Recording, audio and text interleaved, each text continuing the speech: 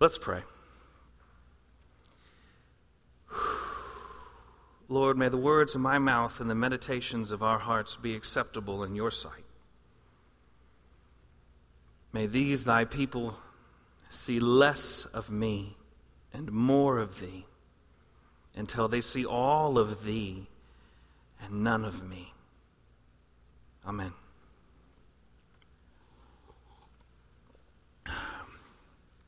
Across chronological time, how we view time, minutes, hours, weeks, and months, there are key moments in the history of God's people where God intervenes in their lives. Kairos moments, where the Creator condescends towards the mortal realm to create an opportunity for the seeds of the kingdom to take root and for lives to be transformed. Simply put, Kairos just means the right time. We witness these Kairos moments as a common people, as a nation, and as individuals. They can be positive or negative. They can be moments of great triumph and joy, or moments of great loss. As people of faith, though, we believe in the living God. We know that God is not silent. We know that God is not watching us from afar, but that God is here. God is with us now, and we believe that God is still speaking. My friends, I believe that we are in the midst of such a moment, that above the chronological time of these last few months, there is a larger, transcendent Kairos moment. And I believe that we cannot afford to miss this opportunity. We need to nurture what has taken root, see what God is doing, and hear what God is saying. Does anybody know the name Mike Breen or Michael Breen? Have I heard that? Well, Mike Breen is an English church leader, a minister, and an author who has been an innovator in leading missional churches throughout Europe and the United States. He's also worked with a number of annual conferences within the global United Methodist Church, including the North Carolina Annual Conference. And his teaching methods were a large part of one of my courses at Duke Divinity this summer. Through using Jesus Christ as his primary example, Mike Breen identifies a theological path through these Kairos moments and how we can make the most of God's continued intervention in our lives. So using Mike's methodology and theology, let's take a quick minute to put a few things under the light of Jesus Christ as it's revealed in the Gospel of Mark, which is not our reading for today, but we'll get to that in a second. In Mark, and this screen's not lit up, the bulb has blown. It hasn't been replaced since we put it in, so we're going to fix that here in the coming week or so. But in Mark chapter 1, this is right at the beginning of Jesus' ministry. Mark says that after John was arrested, Jesus came to Galilee proclaiming the good news of God and saying, "The time is fulfilled. The kingdom of God has come near. Repent and believe in the good news." The time is fulfilled. However God works and exists within our understanding of chronological time, the moment has come. Something has or is about to happen. The time is fulfilled. I think we can safely say that something has happened in our city. And if you think all the way back to the first torch-lit rally, and it feels weird to have to clarify that there has been more than one, from May 13th to now is a marked time in our chronological time frame. Not only in the history of our city and church, but also our nation. August 12th will be a day that our city and country will commemorate for decades to come. So the time has indeed been fulfilled. But it is in this time, in this larger Kairos moment, that the kingdom of God has also come near. as I said on August 13th, the Sunday after the rally, as horrifying and scary as everything was on that dreadful day, the thing that will ultimately stay with me for the rest of my life are the memories of so very many good people coming together in love to ensure that the safety, security, physical and mental well-being of the most vulnerable and the most courageous among us was protected and honored. On the day when Nazis and white supremacists came to our town with their guns, cars, bats, and pepper spray, I saw the seeds of the kingdom of God take root in our city and in this church. And it filled me with hope. And as we will discuss this morning, hope does not disappoint. The kingdom of God has come near. So now what? Well, as Jesus points out, we must repent and believe in the good news. Now, I will not expand too much on repentance because that was last week's sermon. But Jude's letter called us to task and in many ways actually walked us through Mike Breen's suggestions for repentance. Breen suggests that in our repentance we must observe what took place. We must step back and take in the fullness of the event, what happened and how it has impacted and affected us. He suggests that we bring this internal conversation to the outside world through sharing our thoughts and feelings, because good decisions are seldom made in isolation. And it is through this open and honest conversation that we can gauge where we are, what has happened, and perhaps begin to think about where we need to go. I am thankful for the many members of this congregation who have guided me through the last few weeks. I am thankful for those who have aided me in my repentance process through their open and honest feedback. You know, through my participation in the Clergy Collective, I've gotten to know a few of the Quakers from the Friends Meeting House. They're wonderful people. And one of the best things they shared with me is that friends speak the truth. So thank you for honoring my truth and for letting me recognize and honor yours. Now, once we have experienced and worked through our own observations, our reflections, and we've engaged in these discussions, Michael Breen explains that we must mindfully transition into believing, into action.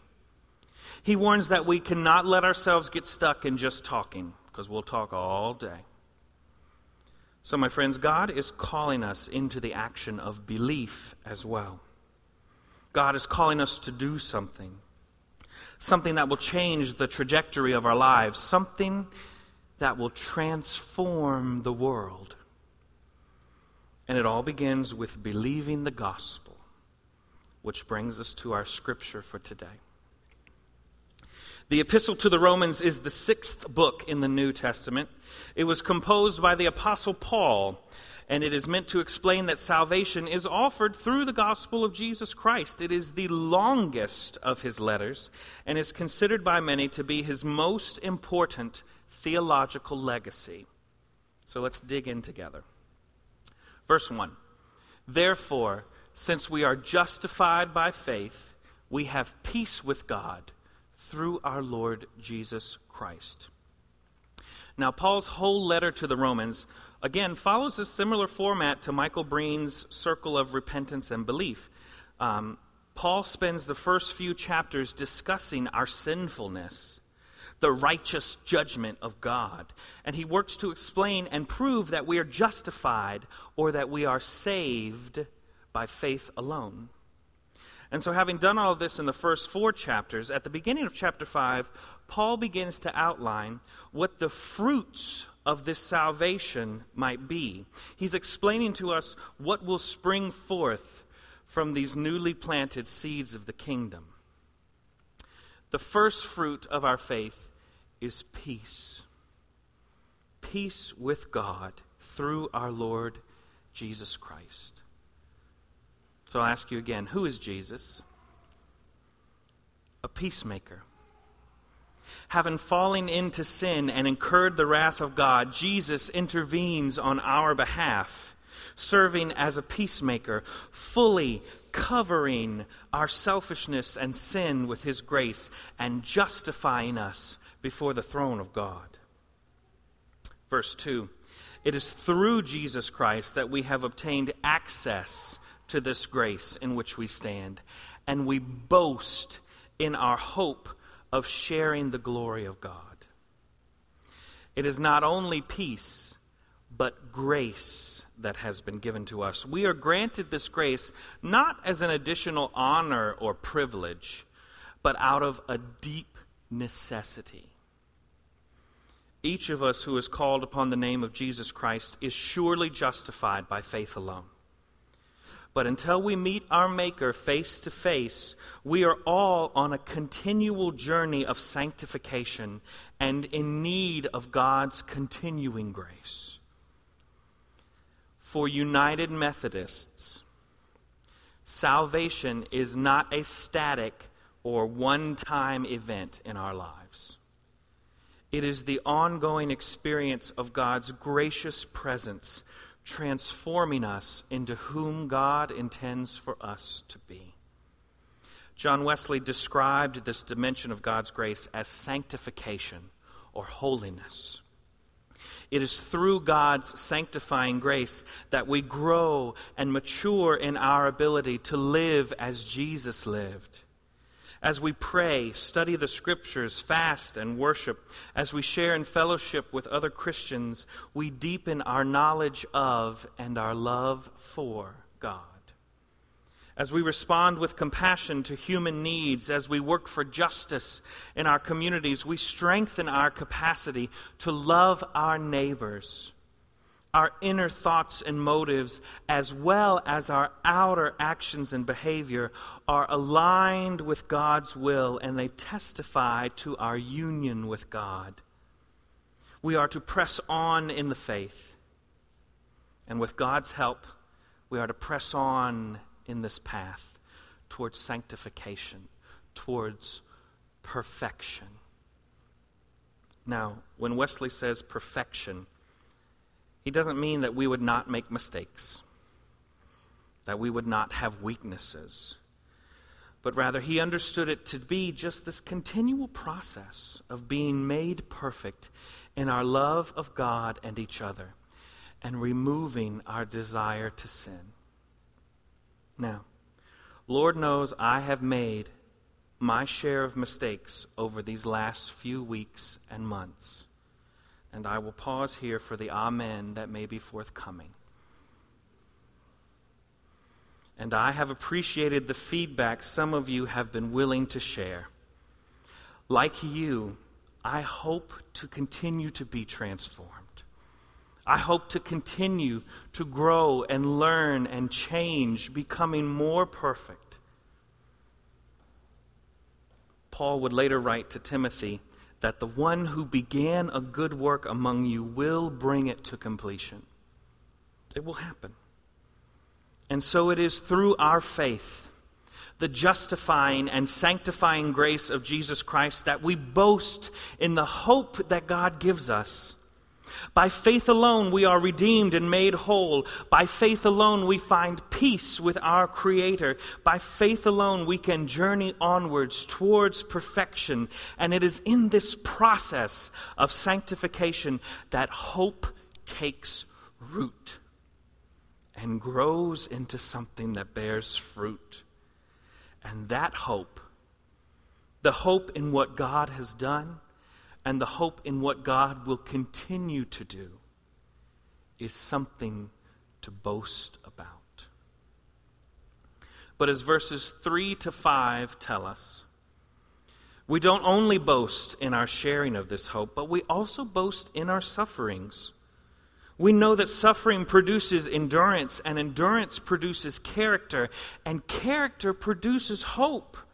And hope, my friends, does not disappoint us, because God's love has been poured into our hearts through the Holy Spirit that has been given to us. Amen and amen. If we were to turn back to Acts chapter 5, we would read that the apostles were arrested. They were put in jail. And overnight, an angel of the Lord opened the prison doors and instructed them to go back to the temple and go back to their teaching. So upon learning of their escape and what they were continuing to do, the chief of police, along with the temple guards, went and brought them back before the council, the Pharisees and the Sadducees. And the high priest questioned the apostles, looking at Peter and the others, and said, "We gave you strict orders not to teach in this name, yet here you have filled Jerusalem with your teaching. You are determined to bring this man's blood on us." But Peter and the apostles answered, "Deal with it." They didn't really say that. They said, "We must obey God rather than any human authority. We are witnesses for Jesus Christ, and so is the Holy Spirit, whom God has given to those who will obey him. Deal with it."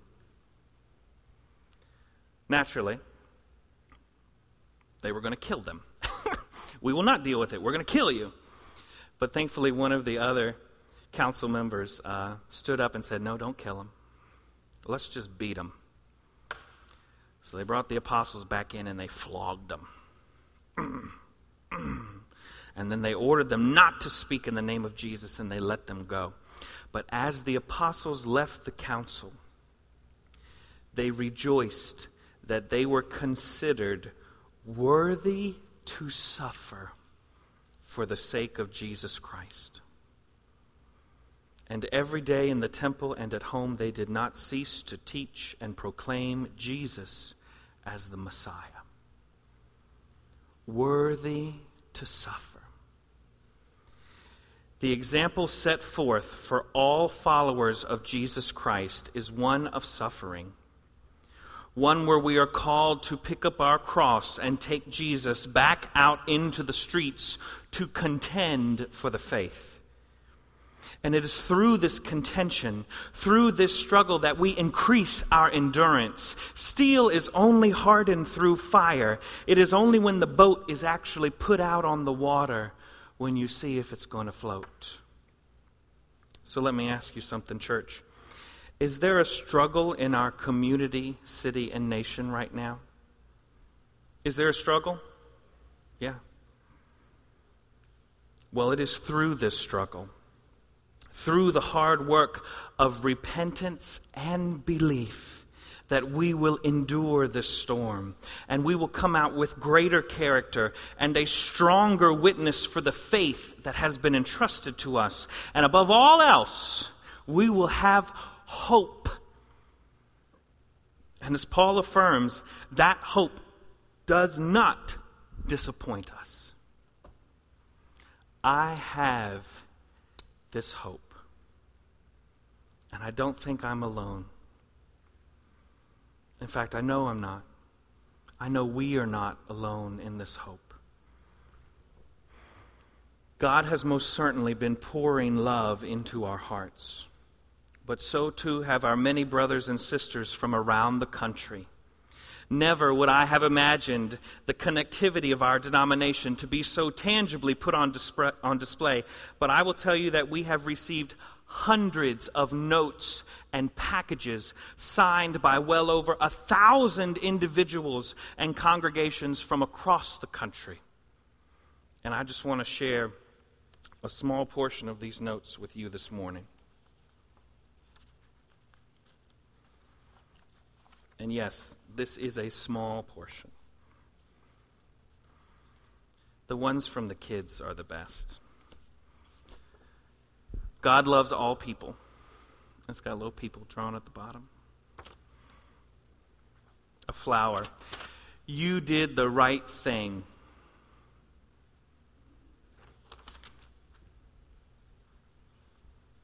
Watch out. God loves me, you, and everybody else too. Got little happy faces drawn in there and hearts everywhere. These are from La Fontaine United Methodist Church in Florida. Oh, and this one. You can't make this up. Jesus has hope. You should too.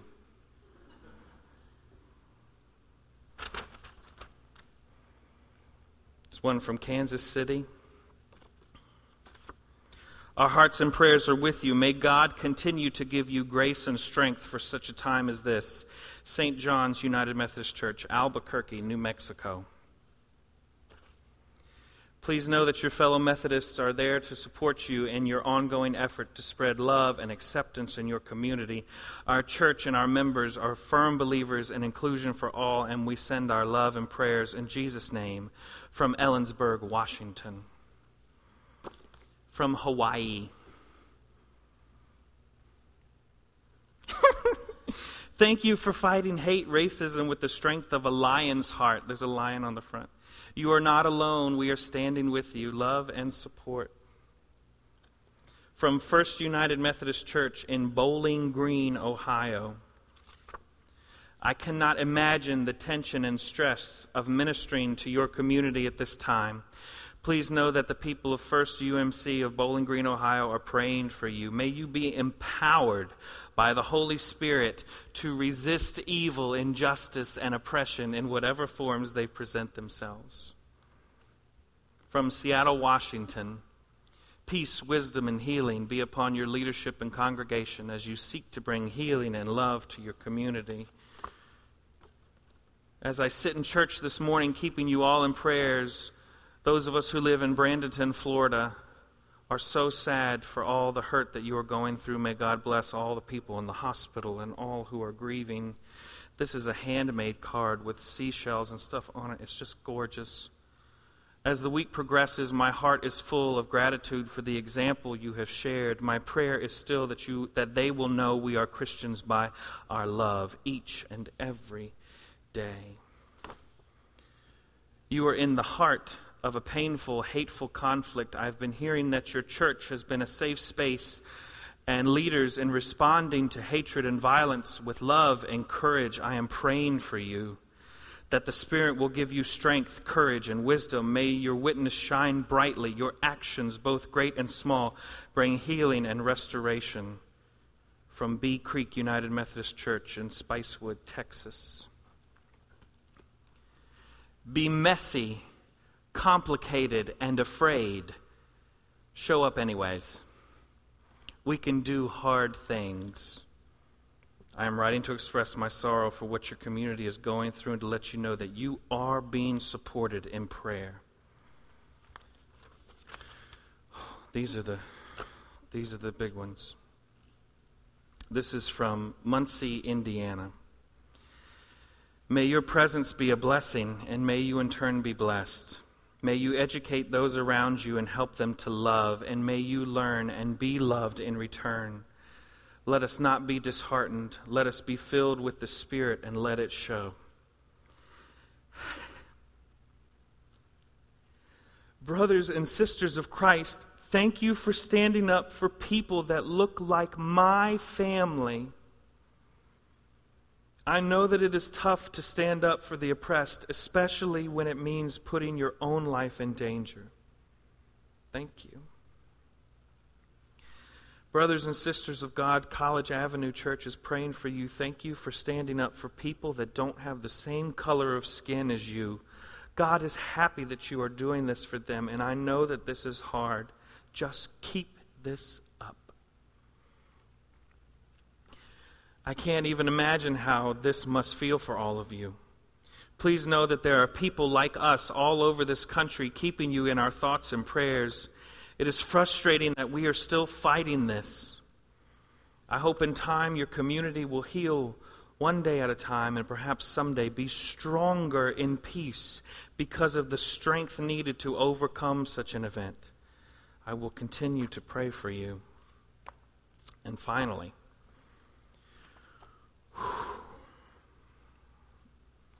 dear friends in Christ, I am writing to let you know that we at Avondale United Methodist Church, located in Birmingham, Alabama,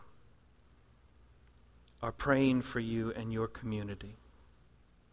Having lived through the long, hot summer of '63 and the police dogs and fire hoses, as well as the 6th Avenue church bombing, we have endured the violence of prejudice and have felt the powerlessness of human beings, but also the power of God through prayer. On a personal level, I am grieved and saddened by man's inhumanity toward man, and am offering my personal prayers for peace, and in the meanwhile, endurance.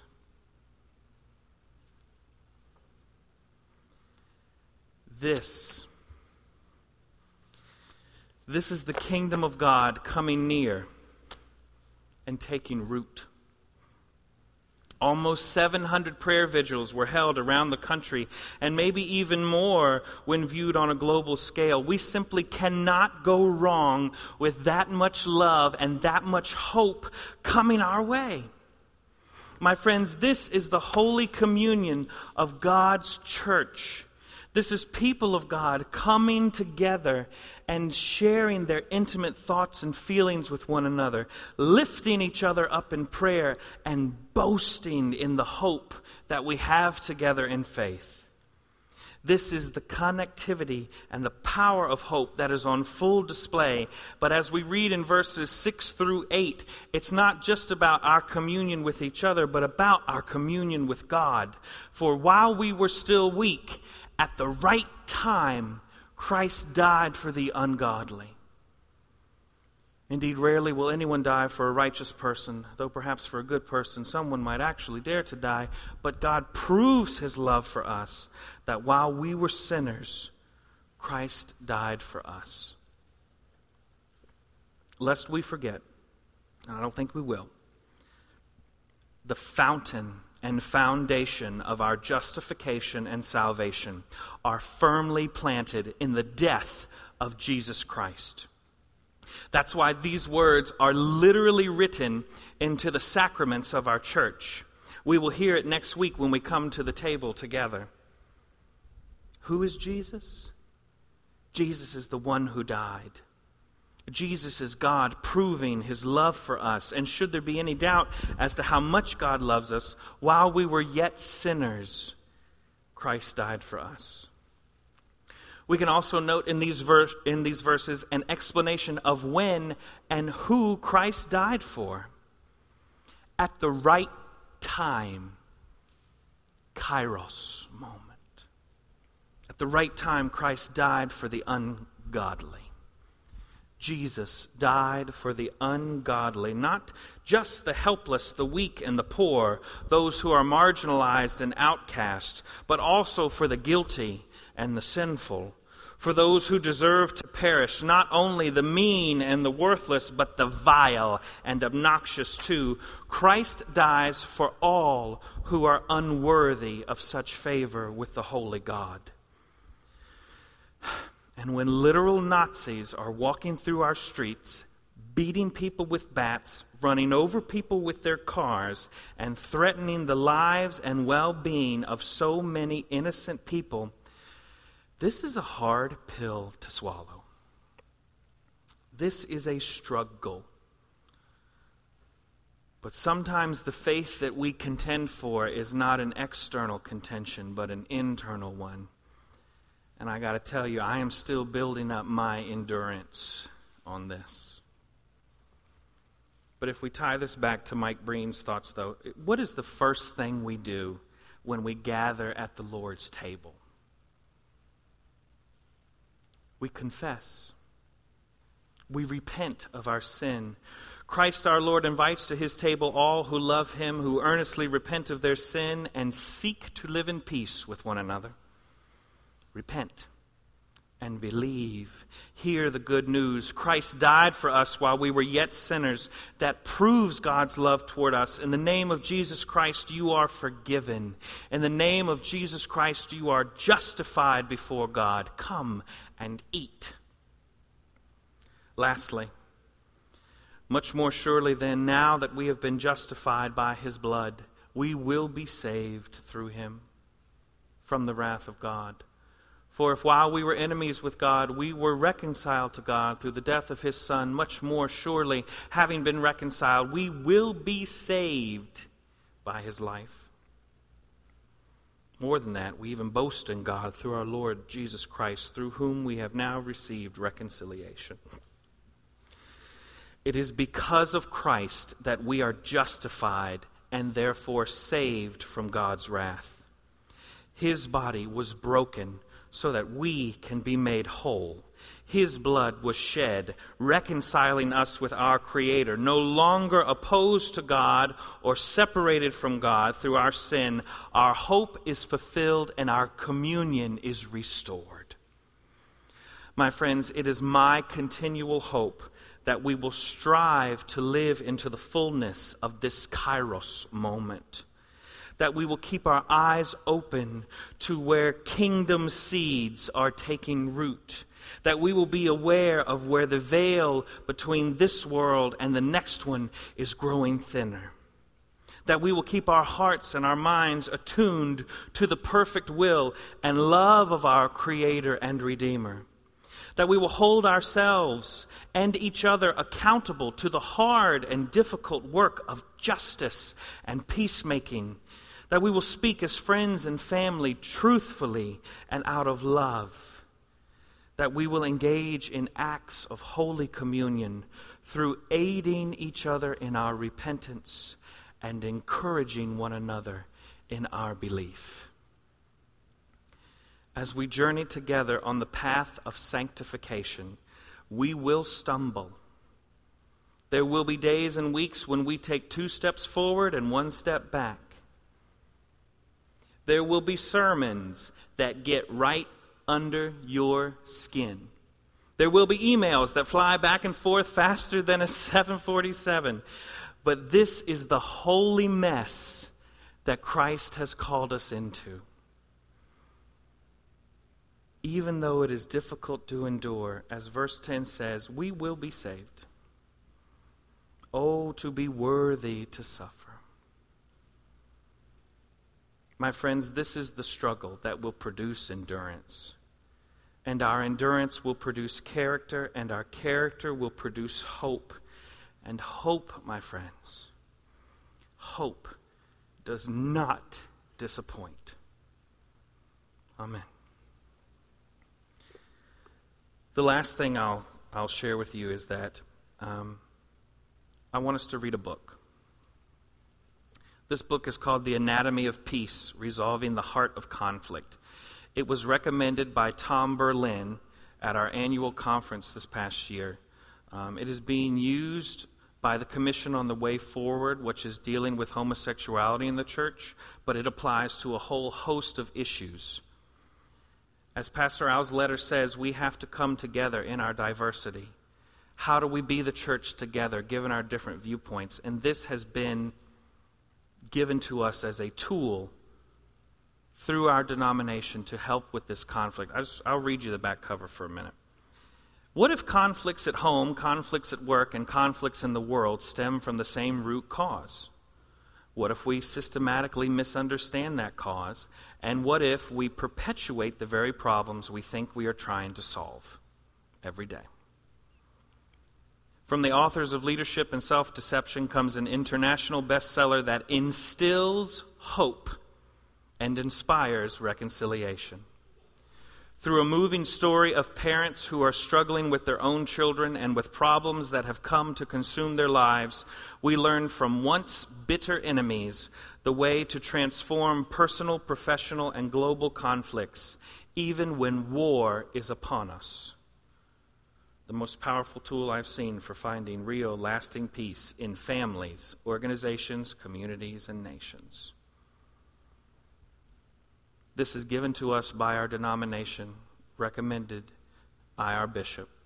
It is my hope and prayer that we can all, as a church, in some capacity, read this book by January of 2018. There will be a pastor's book study starting at the end of September. I've talked to Carolyn McGee about having our small groups and Sunday school classes read this. There will be more information coming out about it. You don't have to get it all down today. There will be plenty of time for us to study and discuss this because we will still need to be the church.